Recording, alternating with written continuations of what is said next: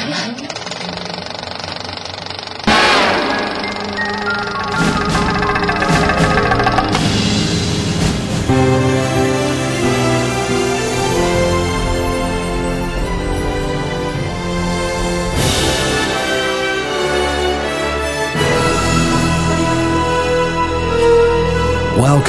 to the AV Podcast Movies Edition, presented by Phil Hinton.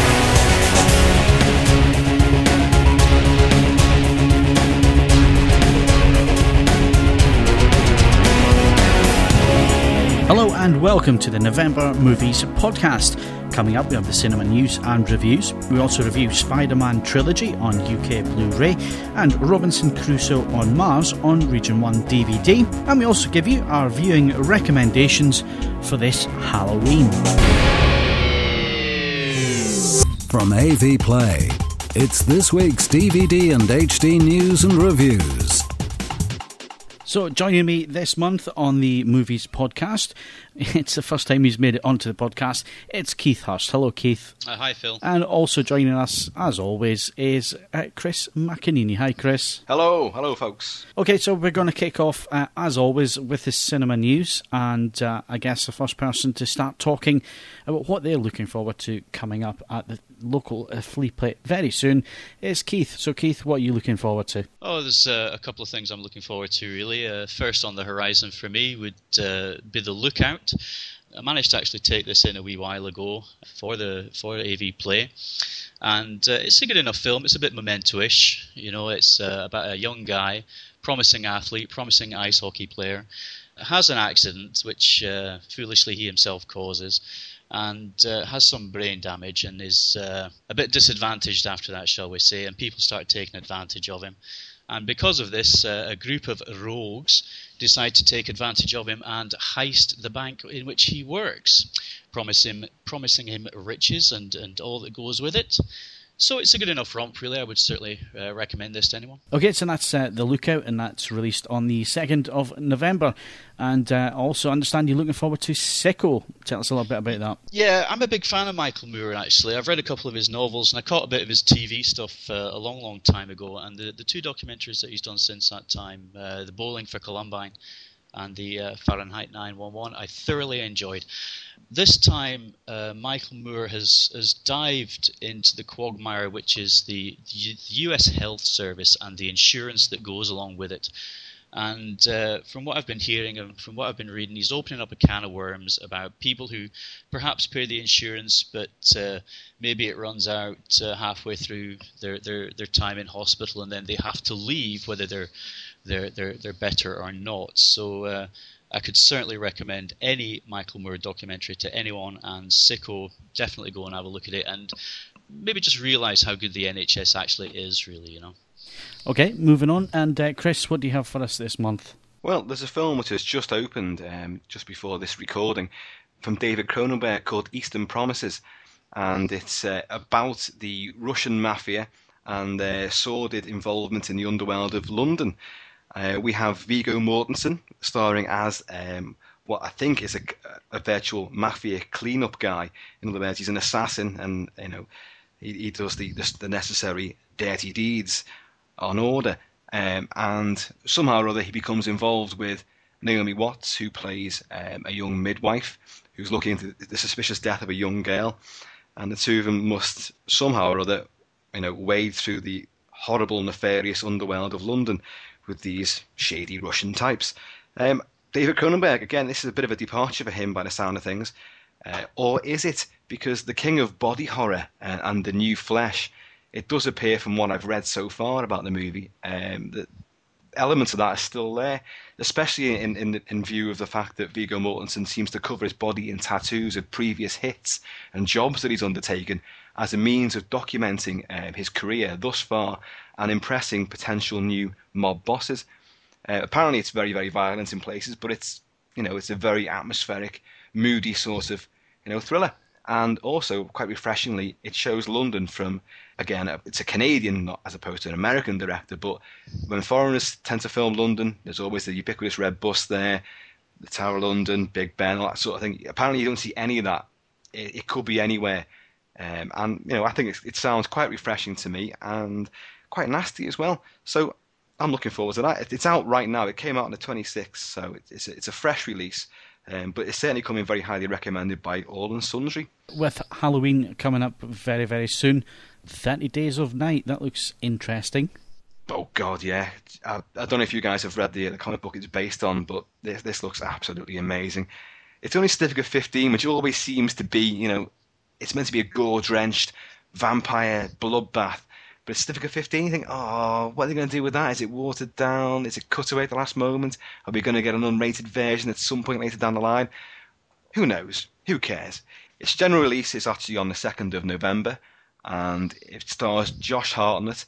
Some people will go, oh no, when you mention of his name, but he's the local sheriff of an Alaskan town called Barrow, who sadly is going to have to undergo the ubiquitous 30 Days of Night, i.e. the sun goes down there for a month and doesn't come up again, which is why the vampires choose to feast unmolested by sunlight or anybody else. It's a smorgasbord of humanity which they can chow down on to their heart's content. It's a great idea, and it's a great comic book as well, with a few spin-offs which have garnered a lot of fans since as well. And it's also got Melissa George, who used to be in Home and Away, and who also starred in the Amityville Horror remake. She's very nice. There's reason enough to go and see it in the first place. But from the stills that I've seen, the vampires this time out look absolutely amazing. They are barbaric, but there's something been done to their eyes. They've got sort of alien-esque sort of faces with like wickedly slanted eyes and jet black eyeballs, and it looks fantastic. I really, really am looking forward to that. Okay, so moving on, Chris, I understand you have been to the flicks, so what did you go and see, and is it recommended? Yeah, I went to the flicks, and I managed to catch 3:10 to Yuma, which is James Mangold's remake of the old Glenn Ford and Van Heflin atmospheric western about a guy who must take care of a rather sordid baddie, a railroad robbing baron, and get him on the 3:10 to Yuma, which is going to take him to the hangman's noose, basically. The original film was a classic of its kind, very atmospheric, but also very stagey as well, because there wasn't a great deal of action in that one. This time out, James Mangold manages to procure himself two absolutely top A-list actors, and they happen to be also my two favourite actors around at the moment, Christian Bale and Russell Crowe. Christian Bale plays the hapless rancher, down on his luck, also down on one leg as well, because he's lost his one leg from the knee down, owing to an accident in the Civil War. He can't afford the payments on his ranch. Should have read the small print, shouldn't he? There's a railroad coming through, and they want him out the way. The usual grief that these frontier people seem to have. He also wants to appear like a proper man, a proper hero in the eyes of his kids. So he jumps at the chance of getting $200 to babysit Ben Wade. Now, Ben Wade is played by Russell Crowe. He is the big bad guy. He is the leader of a gang, a very vicious gang, who have been preying on the railroad for quite some time. Owing to a slight cock-up in timing, Ben Wade gets himself caught. The Pinkertons have got him, the Pinkerton agency, that is, and they need to get him on the 3:10. Of course, his gang's not going to let that happen, so they're going to pursue these guys across the wilderness, and including a little ill-advised detour into Apache country as well, and stop at nothing to get their main man back. Now, this is not exactly new, this sort of plot. Basically, good guy, bad guy, lots of grey areas in between, and you're going to have some sort of burgeoning mutual respect for each other. They're going to bond, aren't they? There's no spoiler there, folks. The whole film is basically about that. And very exciting it is too, in places where the original film had very little action at all, and it was suspenseful build-up until the climax. This film starts off with a bang. You have plenty of shootouts and chases and all sorts of things all the way through it. But strangely enough, what drew me to it was the pairing of these two superstars. Both of them are extremely intense. Both of them give their all to characters, and to see them together on screen, you would guarantee sparks to fly. Well, they do, but they don't fly very far. It is not the fault of these two guys at all. It's the screenplay. Russell Crowe thoroughly enjoys his time as a bad guy. He's charismatic, he's vicious, he's dark-hearted. but he has got a heart as well, which you will come across at some point. And he's great. He really, really has a fine old time. He's very lyrical. There's a gruff charisma there, which you can see why his gang would want him back. You can see why people would fall for him, why he can bond with people. Bale, Crowe, for a long time now, they've been vying for the top slot, in my opinion. With Bale recently sort of been nudging Crowe out the way. But with this performance here, Crowe steals the movie. He wrestles it from under Bale's feet because Bale is he gives it his all, but he's just not so well written. It's too obvious, too typical a role. He's very good, don't get me wrong, but it's just, he can't really compete. You're not really moved by his plight in the way that you should be. And you're certainly more drawn towards Ben Wade. But, the film is still certainly worthwhile, except I came away feeling vaguely unsatisfied by it, purely because you didn't get the big showboating, fantastic chemistry between these two superstars, which you are going to expect. But, I had a great time with it anyway, and it's more like an old-style Western. We're not talking revisionist stuff here. I mean, you've got that with Brad Pitt's new Jesse James picture, which is now coming out very soon. But this is harks back to the old days, but adds a bit more violence into it. It's a bit grittier, a bit nastier, a bit more action-packed. And it's got a great role for Peter Fonda as well, playing it very serious. And in fact, I had a tough time recognising him. I knew he was in it, and I've been watching him for the first half hour and didn't realise it was him. That's just me being a fool, obviously. But he plays a great part in it. Very, very serious, very down the line. Not what you normally see of Peter Fonda, especially the likes of his cameos that he's had in the last few years anyway. But yeah, 3:10 to Yuma. It's been out for a little while now. Probably more of a film for fans of the Western genre anyway. So there you go. That's what I saw. So what's your scores on that one then? For the movie as a whole, it would get a resounding 7, which, it does what it sets out to do. Okay, well, thanks very much, Chris. And moving on, we have DVD and HD disc news coming up next. You're listening to the AV Podcast. And moving on, it's now time for the disc news. And kicking us off is Chris. So, Chris, your first bit of news for us, please. There's a film coming out right now, which is Stardust, based on Neil Gaiman's graphic novel. Paramount Home Entertainment are bringing this out on December 18th. List price of $39.98. Sienna Miller, Robert De Niro, Claire Danes, Michelle Pfeiffer, directed by Matthew Vaughn. And of course, the screenplay is co-written by Mrs. Jonathan Ross herself. So it's an escape into an enchanted world of chivalry and romance. Isn't it something to do with a falling star, which someone's got to go and collect and woo this beautiful girl, and it's all fantastical adventure. I haven't seen it at the flicks, and I'm not entirely sure I'm going to bother with it at all, because I don't know, it just doesn't seem to hook me, and I do love fantasy movies altogether, but I don't know, this one doesn't do it. Anyway, it's coming out an aspect ratio of 2.35 to 1. We have 3 audio format. No, we only have 1 audio format in English, Dolby Digital Plus. So a few people will be frowning about that one. Yeah, and that's Stardust on HD DVD, coming out on December 18th. Okay, Chris, and moving things on, I understand you want to talk to us about Pan's Labyrinth as well, which is coming out HD DVD, and also Blu-ray minus the web-enabled content. Yeah, Pan's Labyrinth, Guillermo del Toro, another excellent movie from a true movie auteur working at the moment. It is a fantasy story. It's a horrific Spanish Revolution story, all rolled into one. Brilliant movie. Received plaudits from everybody, it seems.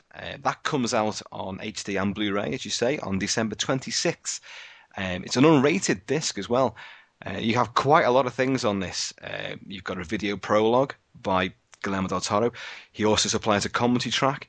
You have lots of featurettes to do with the making of it, obviously, and it's the film's impact. You have animated plates, which present a sort of prequel to the stories of the giant toad, the fairies, Pan, and the infamous Pale Man from the movie. You have a director's notebook, something else which Del Toro seems to like doing for his releases, which is interactive menu pages accessed via video pods that feature more exclusive interviews and other characters and different aspects of the movie as well.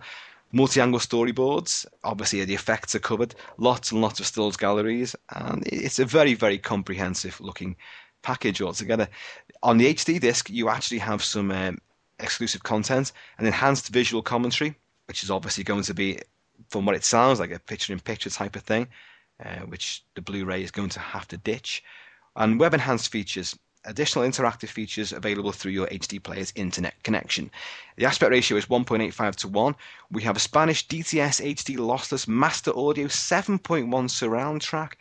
Now that should be pretty much awesome for those of you who can actually hear it in its full splendour. I've got no doubt it's going to sound great anyway, however you're going to listen to it.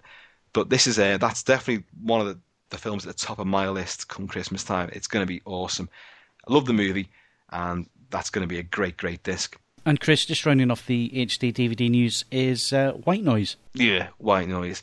Michael Keaton, some kind of supernatural weirdness. Yeah, I didn't bother watching this when it first came out. I know people that did see it. I don't know anyone that liked the film, to be honest. What's it about? It's an architect who loses his wife in a tragic accident, and then he turns to the shadowy, unnerving world of electronic voice phenomenon, communication from beyond the grave.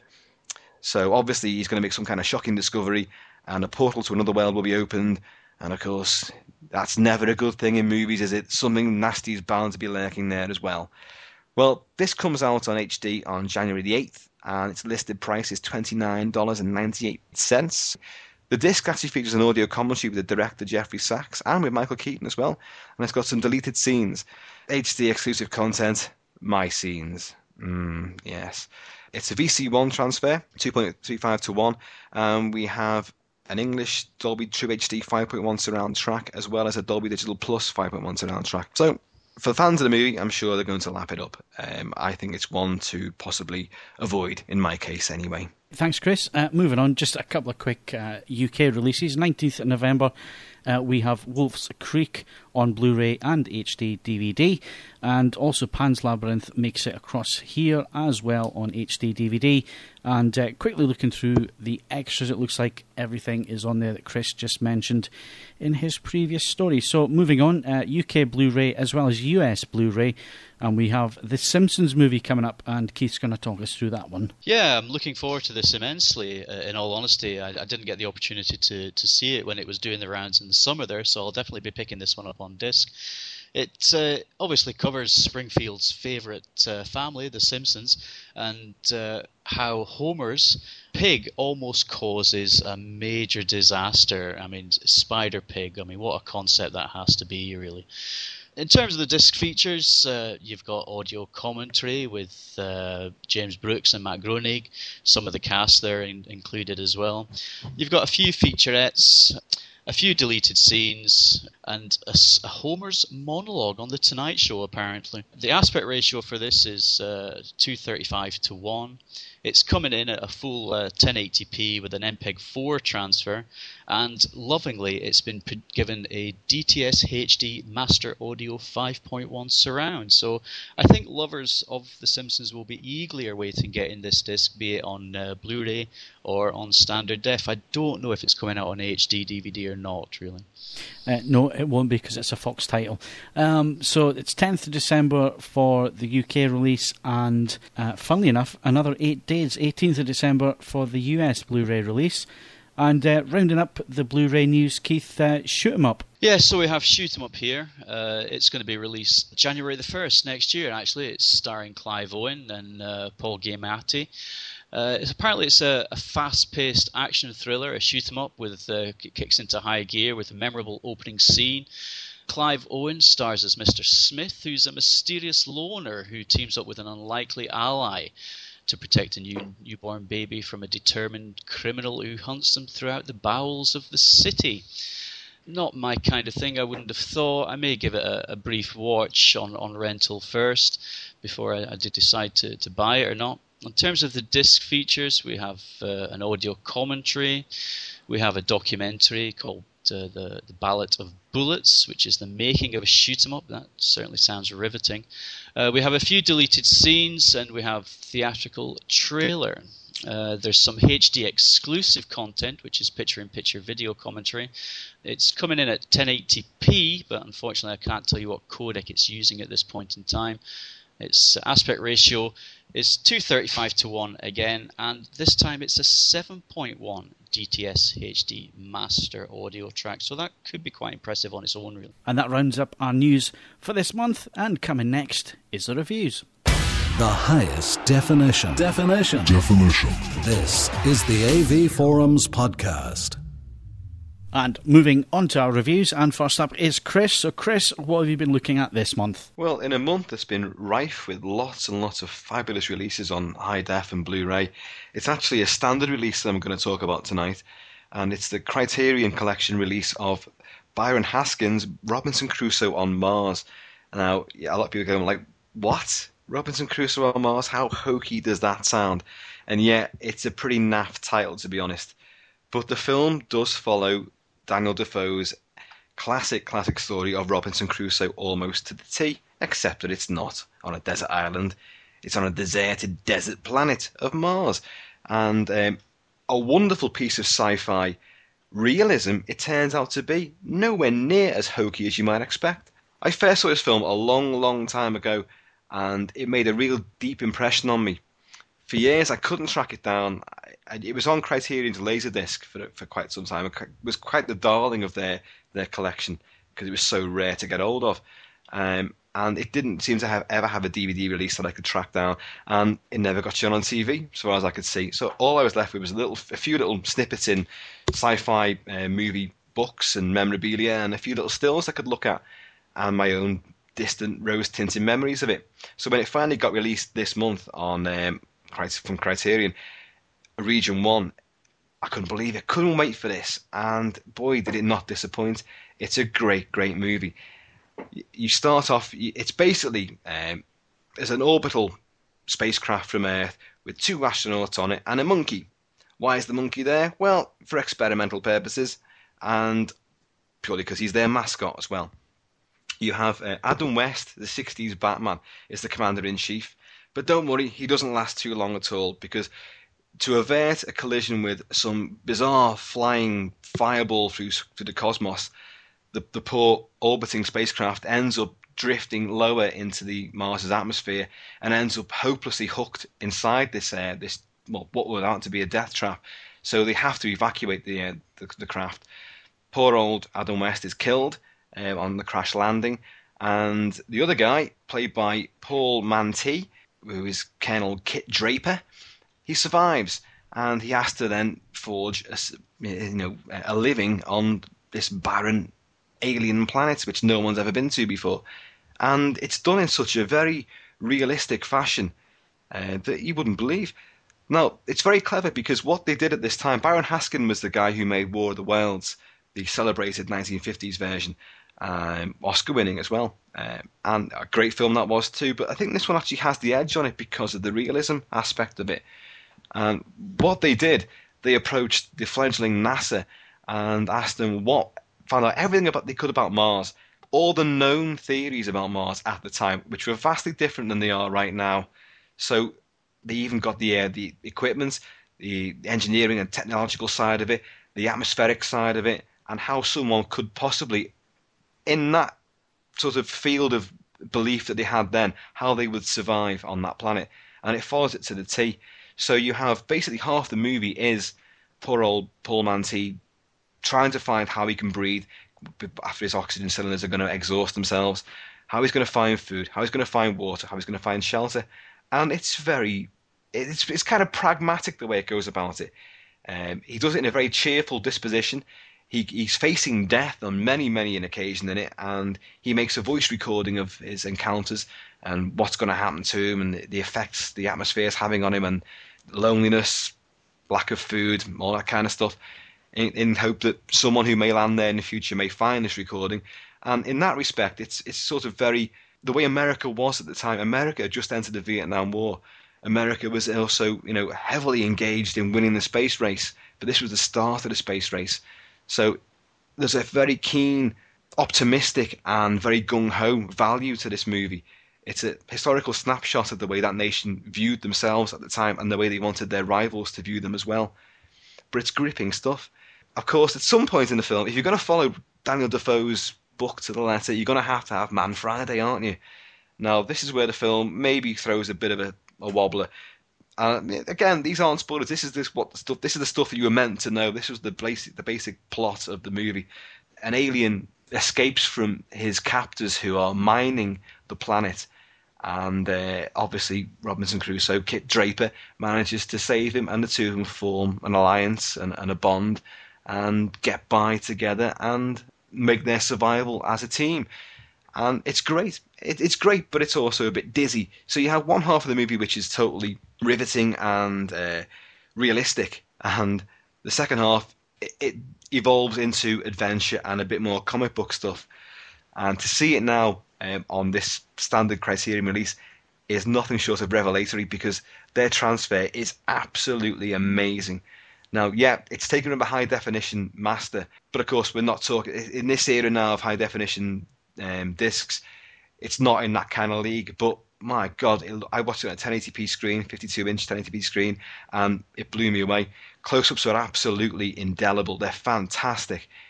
Marvellously etched crags on Paul Mante's face, the rock features of the landscape around him, the bright, vivid colours of the alien ray beams and the Martian skies, and the fireballs. Another great touch, they have these drifting fireballs which just wander across the planet's surface like burning tumbleweeds. It's just great, totally surreal and unrealistic, as far as we know about Mars's actual landscape, but great visual stuff to look at. Great fabulous score as well, very atmospheric, which comes over well in the mono. It's only a mono track, but my God, the sound engineering on this is absolutely fantastic. You have ships which literally appear, obviously visually they fly over your head and disappear off into the distance. But the way this mono track has been engineered, you are getting those different directionality of sound, albeit one channel. It's absolutely so, I was going to say immersive. It's not immersive, obviously, but it's just so well detailed, so well nuanced. I've not heard a mono track quite like this before, and it was very, very interesting and entertaining to listen to. You have a whole bunch of extras on this, and they're pretty good. You've got a commentary track, which is all from people, including Paul Mante, who plays the main star, Victor London, who plays the alien who becomes his man Friday. You have screenwriter Ib Melchior, and you also have Byron Haskin and Robert Skotak from various interviews that have been taken. And they're recorded separately, but it's a great, great treasure trove of anecdotes and trivia. Very, very interesting stuff. You've got a kind of slanted documentary, which is Destination Mars, which is a new featurette directed and written by a fellow called Michael Lennick, who did quite a massive TV series about the space race and mankind's fledgling adventures into the universe. And he knows this stuff as well. But this takes a kind of weird look, a slanted look at the movie, because it doesn't give you the making of it as such. It just kind of looks at the technology that they used in the film and how prescient it was, how it foretold what things that would come into fruition, like the lunar landing module with its landing struts, which, of course, no one had ever dreamed of that. And this film actually had them in quite in an accurate depiction. Video recording equipment, lots of things. It covers that side of things very, very well. You also have excerpts from Ib Melchior's original screenplay. You also have, and this is truly amazing, this Victor London played Man Friday. I'm not too sure what else he's been in, although he looks very familiar, and I'm sure people could possibly furnish you with the details of what this guy's done as well. He's a bit wooden in the part, but he's very likeable as well. Looks like an Egyptian. It's a rather lousy costume that they give him, but it doesn't really matter. It's the camaraderie that strikes up. But Victor London, because of the cult celebrity of the movie and going to conventions and things, and he's a bit of a songwriter as well, he came up with a song called Robinson Crusoe on Mars, which is about the lead character, and it's a country and western ballad. But my God, I don't know if it's just me, but I found it very, very affecting.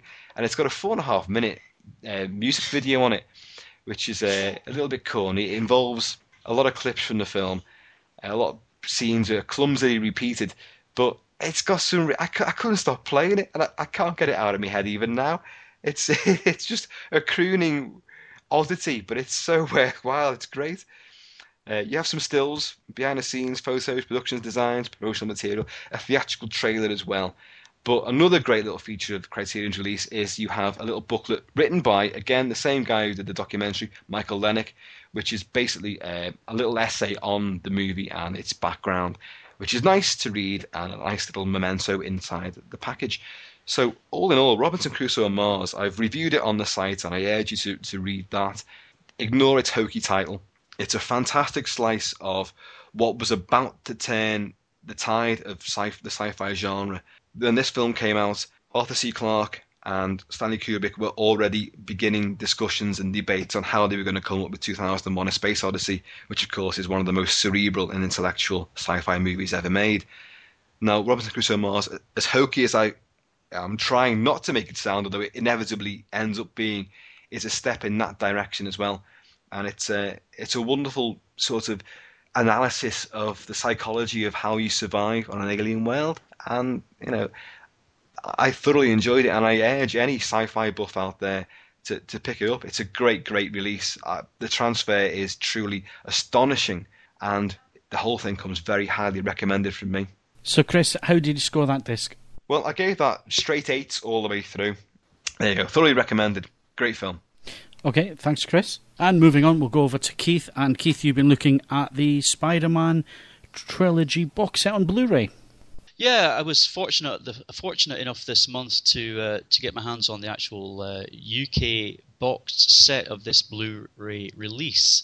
I was a big lover of the comics in the 70s when I was reading them avidly, and after that time I did lose touch with them, but I was still interested in the character as a whole. So when they finally came onto film, I rushed off to the cinema to see all of them. And equally, when they were released on DVD, I picked them up, and the films were of very good quality then, I thought. But I was eagerly awaiting the Blu-ray releases of them. I mean, I think everybody here knows the background story of it. We have Peter Parker, a sort of geeky student, really, a bit awkward around girls. Him and his friends go to a lab on a day out school trip, and unfortunately he gets bitten, this time not by a radioactive spider but by a sort of genetically modified one, and that alters Peter's life forever. He's now got the ability to scale walls, leap buildings in a single bound, and this, that and the other. Unfortunately for Peter, he has a misfortune. His uncle dies, and he commits himself to fighting crime, as he thinks his uncle would have liked him to do with these newfangled powers. So there we go. We have Peter fighting crime, and in the first one we have Willem Dafoe, who absolutely camps it up as the Green Goblin. I thought he was fantastic as the Goblin. Really, there was a lot of detractors saying that he shouldn't have been in a sort of hardwired suit and everything, but you got to give some artistic license, so it worked well enough for me. The films continue on, and it goes into obviously with Spider-Man 2. We have the great Alfred Molina coming back as Dr. Octavius, Doc Ock, and he's a brilliant Doc Ock, I thought. Very moody. A lot of his emotion came out in this film as well, from the actual feelings that he had. Not his passion for his work, and his actual passion for his wife as well. And it just eventually, he just gets sent over the edge when she dies, and he again lives this life of crime where he has to fulfill his lifelong ambition. We progress on with Spider-Man 3, and Spider-Man 3 really, and I think everybody else thinks that there was just a little bit too much in it. The main baddie in here from Sam Raimi's point of view was the Sandman, and Raimi quite enjoyed this character. He made bad choices in his life, and he made those bad choices because of his ailing daughter. And I thought that sort of pathos he was wanting to explore a wee bit more. At the behest of the studios, he was really asked to incorporate the Venom character, which was very big at the time in the comics and the serial animations on sort of Saturday morning television. So he put Venom in as well as a sort of final gasp, and it doesn't really work well. I mean, the Venom character is a superb character, and I think he should have had a film on his own, but he was slotted in here, which was a real shame, really. Also within Spider-Man 3, the other villain that we have is, we had Harry Osborn coming back as the new Goblin, and trying to fight for his father, because at this point in time he realizes, of course, that Peter Parker, his best friend, and Spider-Man are one and the same person, and Spider-Man, he thinks, was ultimately responsible for his father's death, and he's on the revenge kick, really. And revenge is a theme permeating Spider-Man 3, and it works quite well from that point of view. In terms of quality, audio and visually, it doesn't get any better than this. It really doesn't. The films are pristine. I always thought that the DVDs, I mean, they were okay, acceptable enough transfers, I really thought. But here, they've gone above and beyond the call of duty. The images are so sharp, so colourful, and so three-dimensional. I mean, let's take Spider-Man 1, where we have the sort of first outing of the Green Goblin. It's essentially we're at the sort of World Trade Fair, and he's floating around on his glider in and out of the balloons, and it is eye-popping. It really does stand out, and the colours in that scene are phenomenal. The detail that you're going to see in this scene and in subsequent scenes is amazing, and this goes from strength to strength in all of the films, culminating ultimately in Spider-Man 3, which has an absolutely superb transfer. I think in the review online, I just couldn't fault it, really. The blacks are so deep yet so detailed in the shadow scenes, where you've still got the sort of symbiotic blob crawling around. You've got the dark-suited Spider-Man climbing up areas of buildings in New York City, and it's all there for you to see on this Blu-ray release. I mean, obviously Sony realized that this was going to be a premium release for it, and they've supplied us with the goods here. Sonically, bit of an odd one sonically, really. On most of the Sony releases, you're going to get a lossless, PCM track, and they do supply this for the Spider-Man 3 track, and it's a very, very nice track. But for Spider-Man 1 and Spider-Man 2, they've only done a true HD track, which is a lossless track in itself. But I just couldn't understand why they didn't put a PCM on there as well, especially, as I say, because this is one of their premium releases. And you cannot really fault the audio side of it. I've never heard Spider-Man as good as this. There's a certain scene in Spider-Man 1 in the warehouse where the fledgling Spider-Man in his sort of pajama costume at this point in time is chasing down his uncle's killer, and he captures him in a warehouse, and the killer lets fire a shot, and it ricochets off the metal constructs in the warehouse, and it's ricocheting off your right surround speakers, I think it was, and you're thinking, oh, that's just really wonderful, and it's absolutely pristine, and it's there, and it's detailed. And then a second or two later, when all this is gone, you actually hear the bullet hit the floor somewhere in the background, and it's phenomenal. And this again continues on for both 2 and 3. And Keith, how did you score the films and overall? Well, the films, I mean, Spider-Man 1's good. I gave that an 8 out of 10. I preferred Spider-Man 2. I thought the characterization had all been done really well in Spider-Man 1. We got all the history, and so we jumped right into the action. Doc Ock was one of my favorite villains from the comics. I think it was one of other people's favorite villains as well. And Molina plays him brilliantly with a superb set of glasses. So I gave that one a 9. Spider-Man 3... yeah, it lets the side down a wee bit, and it's still a fun movie. It's still a roller coaster from end to end. But I gave that a 7 in the end. I thought they could have trimmed it and maybe have made it 2 films, really, and I thought it would have been better for that. So that gets a 7 for me. Overall, on the box set, I would have given the actual film content itself a 9. On the video front, it's much the same. Again, Spider-Man 1. It can't be faulted. It's a glorious transfer. There's no blemishes, there's no enhancement, there's no blocking. The colours are fine. absolutely pristine and fit within their borders perfectly, as they do with Spider-Man 2 and 3. The detail on the Goblin's costume, the detail in Doc Ock's arms is amazing. It's stuff I've never seen before, and it continues on with Spider-Man 3. The detail in that, the colours in that are fantastic. I thought the black levels in Spider-Man 3 were a wee bit better, and the shadow sort of delineation was a wee bit better. So for Spider-Man 1 I gave it a 9, for Spider-Man 2 I gave it a 9, but 3 pips in both at the post, and I gave that a stonking 10 out of 10 because it is a superb transfer. Overall for the box set, again, a sort of an average 9 really. Audio, it's much the same as the video really. For Spider-Man 1 it gets a 9, Spider-Man 2 it gets a 9, and Spider-Man 3, the PCM for me, it was just, I mean, there is a true HD on Spider-Man 3 as well, but and really, if that's what you have access to, then fantastic, because you're not going to miss out here. But for Spider-Man 3, the PCM, it just sounded a little tighter to my own eyes, my own ears rather.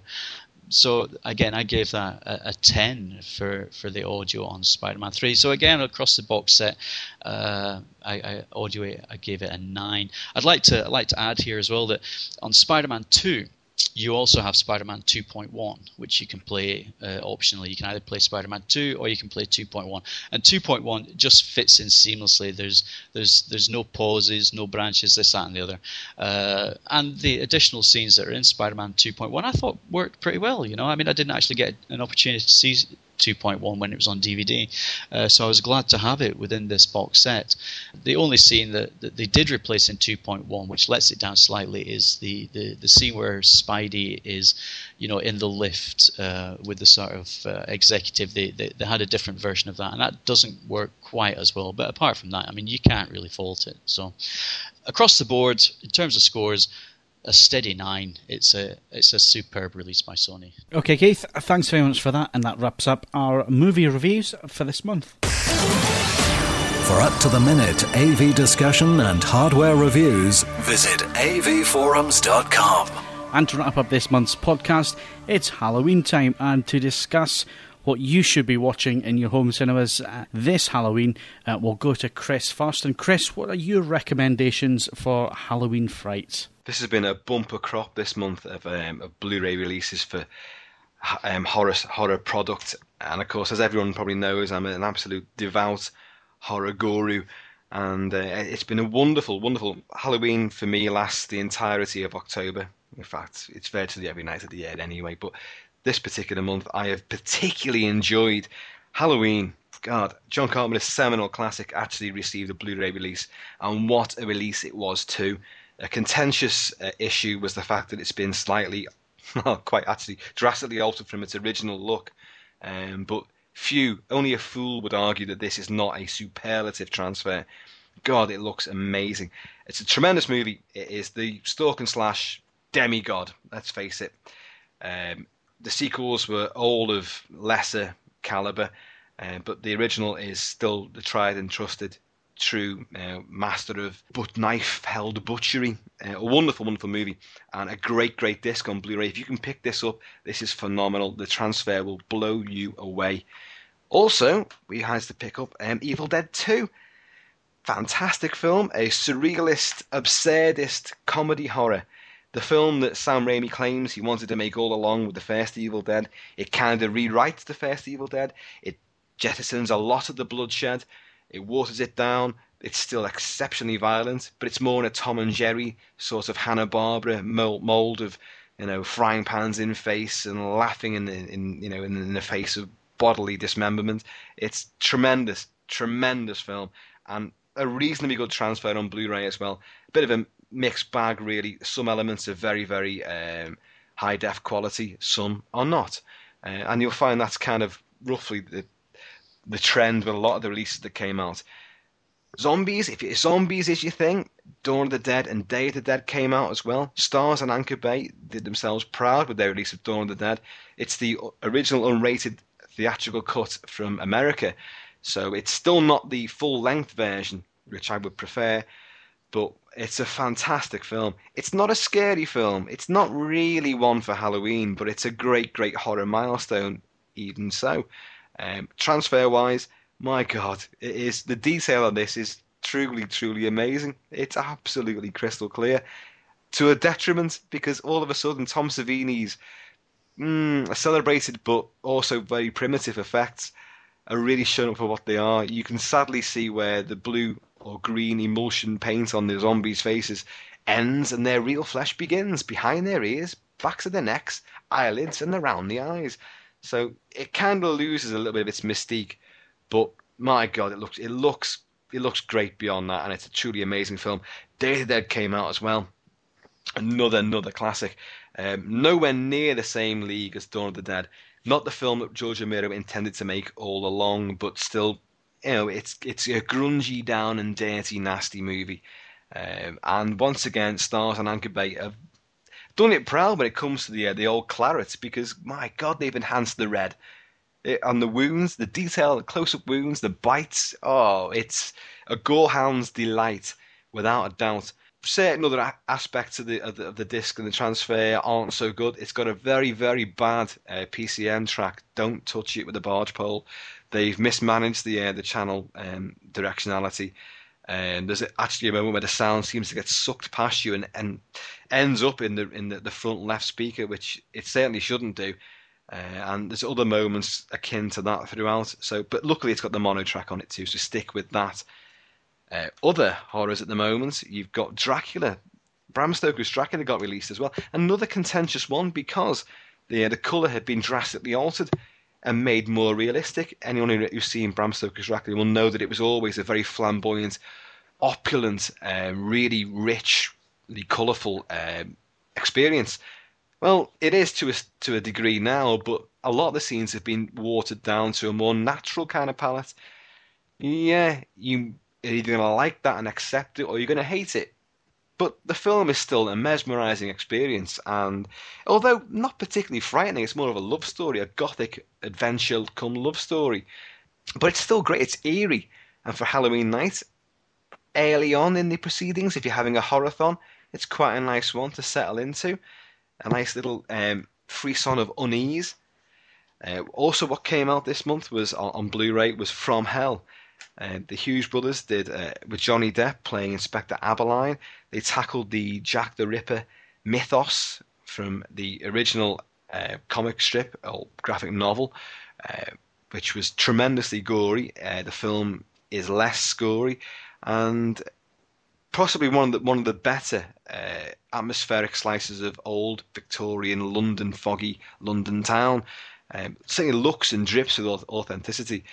But again, is it frightening?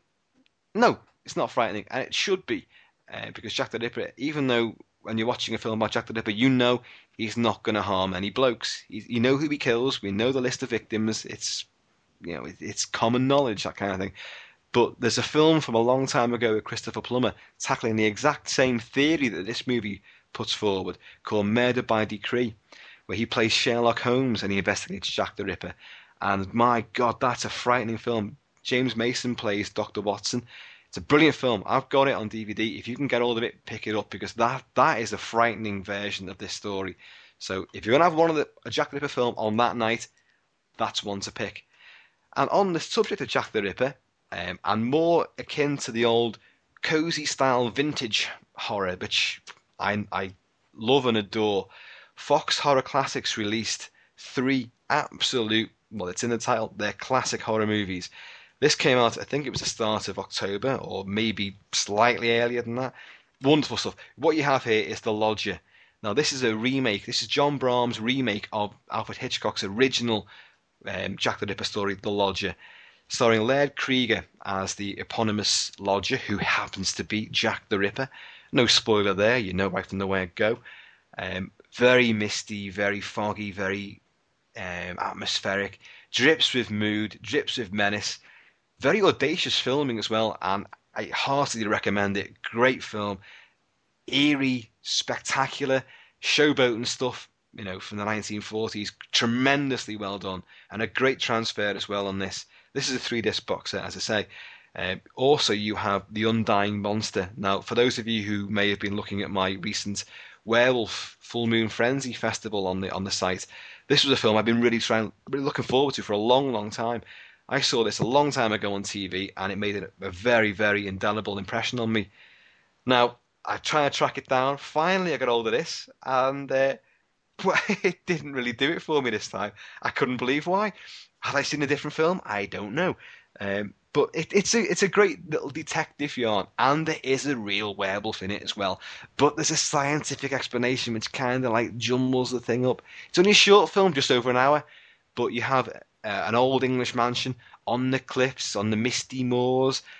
You know, it's got the atmosphere, but it's got a fair bit of comedy as well, and lots of rapid fire, witty 40s style banter, which kind of takes you out of it. It's not kind of the thing that I was looking for. But, you know, if you love the old style, atmospheric, moody, black and white, cozy style horror, it's going to fit right on in there.